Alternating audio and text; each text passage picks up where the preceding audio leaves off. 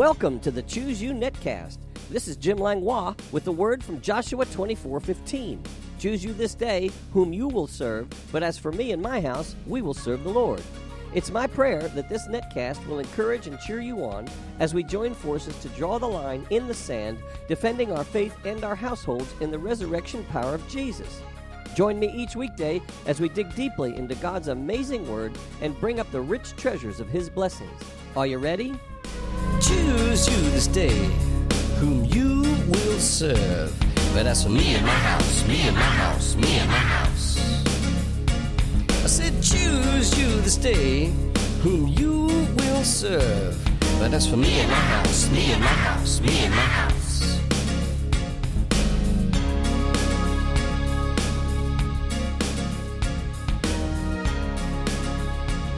Good morning, Networld, and thank you for tuning in.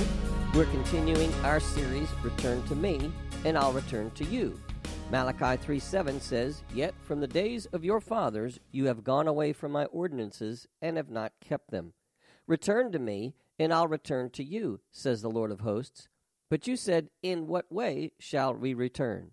And we know he's talking about in tithes and offerings.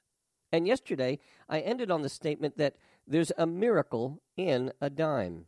Why 10%? Why not less, or why not more?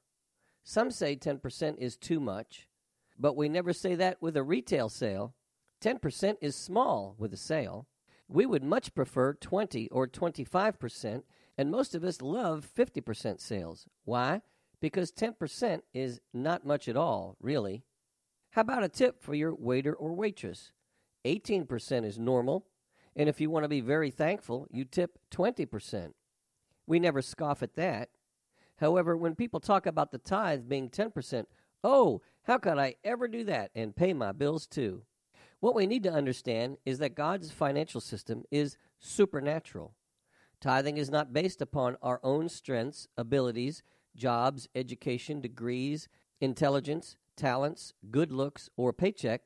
It is based upon the miracle power of God, our honor and reverence to Him, and our faith to believe His word.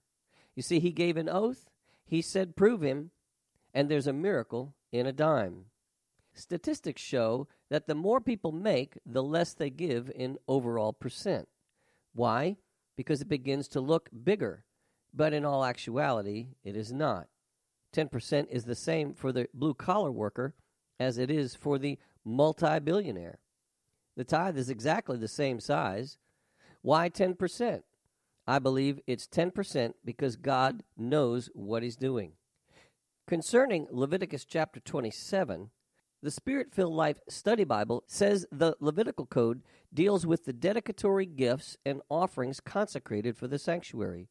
They are considered most holy, as verse 28 says, to the Lord, and must be rendered to the service of God. The purpose of these regulations is to prevent foolish or rash commitments and to warn against the temptation to forget or alter vows, quoting Ecclesiastes chapter 5, verses 4 and 5. This includes commitments regarding persons, animals, houses, lands, and even tithes. The King James Bible commentary concerning Leviticus 27:30 through 34, let me read that to you. It said, Also, the tithe of the land belonged to God and was to be brought to the priests at the tabernacle and later the temple, quoting Malachi 3:10. Jesus noted that the Pharisees, who were very strict Jews, tithed even small seeds, quoting Matthew 23:23, and of all that they had possessed, quoting Luke 18:12. His commendation must be taken as an encouragement to tithe. Christians are to give as God has blessed them. Naturally, it would be good to begin with at least the tithe, 10% of gross earnings, but it will be difficult for a spiritual believer to legalistically stop there. Giving today should be to and through the local church, quoting Acts chapter 4 and 1 Corinthians chapter 16, for the purpose of spreading the gospel of Jesus Christ, the risen Lamb of God. That was written well. And then the New American Commentary says, like the Israelites, Christians are called to be holy, and holiness pertains to all of one's life, since all one's possessions are actually from the Lord. In fact, it could be argued that the Christian is called to a higher ethical plane. As Kaiser noted with regard to the tithe, it says, "Our conclusion must be that if a tenth was the minimal amount under the law, how can Christians do any less? Perhaps we should consider not how little, but how much we can give, seeing how richly blessed we are in Christ." Ooh, I like that quote. It continues, "The theology of tithing is found in Deuteronomy chapter 26, verses 10 through 15. Proportionate giving is the subject of 2 Corinthians 8 and 9. Giving of at least a tithe is a way of expressing that everything we own comes from God, and those who make this their practice receive back far more than the sacrifices they make." I like how the New American Commentary states that. Let's take a look at the theology of tithing in Deuteronomy. Chapter 26, verses 10 through 15 says this, "And now, behold, I have brought forth the first fruits of the land, which you, O Lord, have given me. Then you shall set it before the Lord your God, and worship before the Lord your God. So you shall rejoice in every good thing which the Lord your God has given you, and your house, you and the Levite, and the stranger who is among you. When you have finished laying aside all the tithe of your increase in the 3rd year, the year of tithing, and have given it to the Levite, the stranger, the fatherless, and the widow, so that they may eat within your gates and be filled, then you shall say before the Lord your God, I have removed the holy tithe from my house, and also have given them to the Levite, the stranger, the fatherless, and the widow, according to all your commandments which you have commanded me. I have not transgressed your commandments, nor have I forgotten them. I have not eaten any of it when in mourning, nor have I removed any of it for an unclean use, nor given any of it for the dead. I have obeyed the voice of the Lord my God, and have done according to all that you have commanded me." And verse 15, "Look down from your holy habitation, from heaven, and bless your people Israel, and the land which you have given us, just as you swore to our fathers, a land flowing with milk and honey."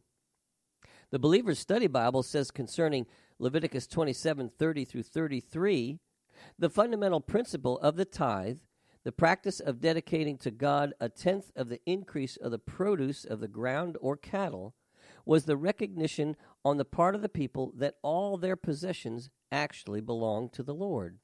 This acknowledgement of God's ownership was accomplished through the tithe in that the surrender of the tenth, like the first fruits, symbolized the consecration of the whole. Mosaic legislation regarding the tithe is found primarily in 3 places. First, according to 27:30 through 33, a tithe of the crops, of the fruit of the trees, and of the herd or flock had to be given. The tithe of the grain or fruit could be redeemed or bought back by the owner at 1/5 above the market value, quoting verse 31, and regarding the flock or herd, however, the tithe was determined by passing the increase of the cattle under the rod, with every 10th animal, whether perfect or defective, being reckoned as the tithe. And second, quoting Numbers 18:21 through 32, it specifies that the tithe of the produce of the ground and of the cattle be assigned to the Levites in return for their service in the tabernacle. And that's out of Hebrews chapter 7, verse 5 also. The Levites, in turn, were to give a tenth of their receipts, a tithe of the tithe, to Aaron, who, as the head of the priests, represented the whole priesthood. After bringing his tithes, the offerer was to go to the sanctuary, make a declaration of honesty, and ask the Lord's blessing upon his tithes, quoting Deuteronomy chapter 26 and Malachi chapter 3. So, as we see, even the priests were to tithe in honor and reverence to the Lord. The tithes were to be given to the high priest in the temple. Today, that would be the Lord Jesus Christ in his kingdom establishment of the church. Notice, as they brought their tithes to the sanctuary, they were to make a declaration of honesty and ask the Lord's blessing upon their tithes.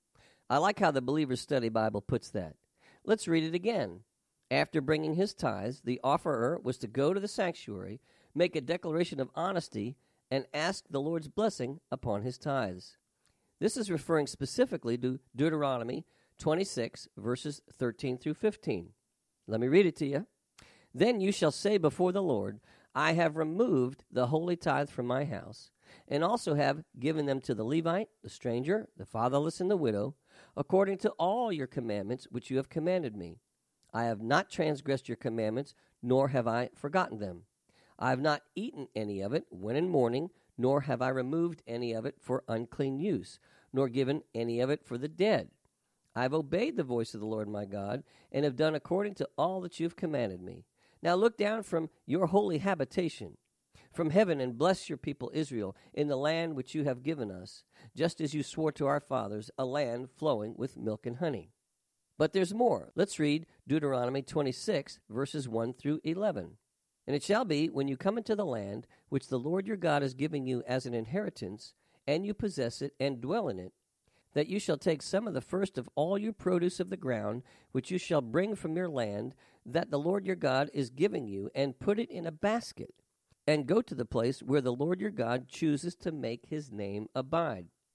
And you shall go to the one who's the priest in those days, and say to him, I declare today to the Lord your God that I have come to the country which the Lord swore to our fathers to give us. Then the priest shall take the basket out of your hand and set it down before the altar of the Lord your God. And you shall answer and say before the Lord your God, My father was a Syrian about to perish, and he went down to Egypt and dwelt there, few in number, and there he became a nation, great, mighty, and populous. But the Egyptians mistreated us, afflicted us, and laid hard bondage on us. Then we cried out to the Lord God of our fathers, and the Lord heard our voice, and looked on our affliction, and our labor, and our oppression. So the Lord brought us out of Egypt with a mighty hand, and with an outstretched arm, and with great terror, and with signs and wonders. He has also brought us to this place, and has given us this land, a land flowing with milk and honey. And now, behold, I have brought the first fruits of the land which you, O Lord, have given me. Then you shall set it before the Lord your God, and worship before the Lord your God. So you shall rejoice in every good thing which the Lord your God has given to you and your house, you and the Levite and the stranger who is among you. Well, maybe your father was not a Syrian about to perish, and you've never lived in Egypt under oppression. However, has the Lord ever brought you out with an outstretched arm, with great terror and signs and wonders? Has he brought you to a place, a land flowing with milk and honey? For me, he has. Since February 11th, 1979, my life has never been the same. My kitchen is not filled literally with milk and honey, and I've not had a life without tough times, but he has brought me out of or through all my challenges every time. He has always met my every need. He has saved me, filled me, healed me, delivered me, and set me free. I am much like the Israelites, having been delivered from Egypt and inheriting the promised land. Do you think Abram felt the same way when he saw Melchizedek coming to congratulate him in winning the battle against the four kings and bless him? I think so. Malachi 3:7 says, Yet from the days of your fathers you have gone away from my ordinances and have not kept them. Return to me, and I'll return to you, says the Lord of hosts. But you said, In what way shall we return? Well, our time once again is up. See you tomorrow, same time, same channel. I call you blessed. You have been listening to the Choose You Netcast with Jim Langlois. If you have enjoyed this program, you can find out more about Jim Langlois Ministries on the Master's House website at tmhnow.org. That's tmhnow.org. On the Media tab, you can listen to many more messages, subscribe to my daily devotional emails, and follow the link to my blog site. If you'd like to write me or become a financial partner with this ministry, my address is The Master's House, Post Office Box 1568, Mechanicsville, Virginia, 23116. That's The Master's House, Post Office Box 1568, Mechanicsville, Virginia, 23116. Online donations can also be made at tmhnow.org, and my email address is pastorjim@tmhnow.org. This is Jim Langlois saying, be blessed, you and your whole household. Until next time. Choose you this day, but that's for me and my house, me and my house, me and my house.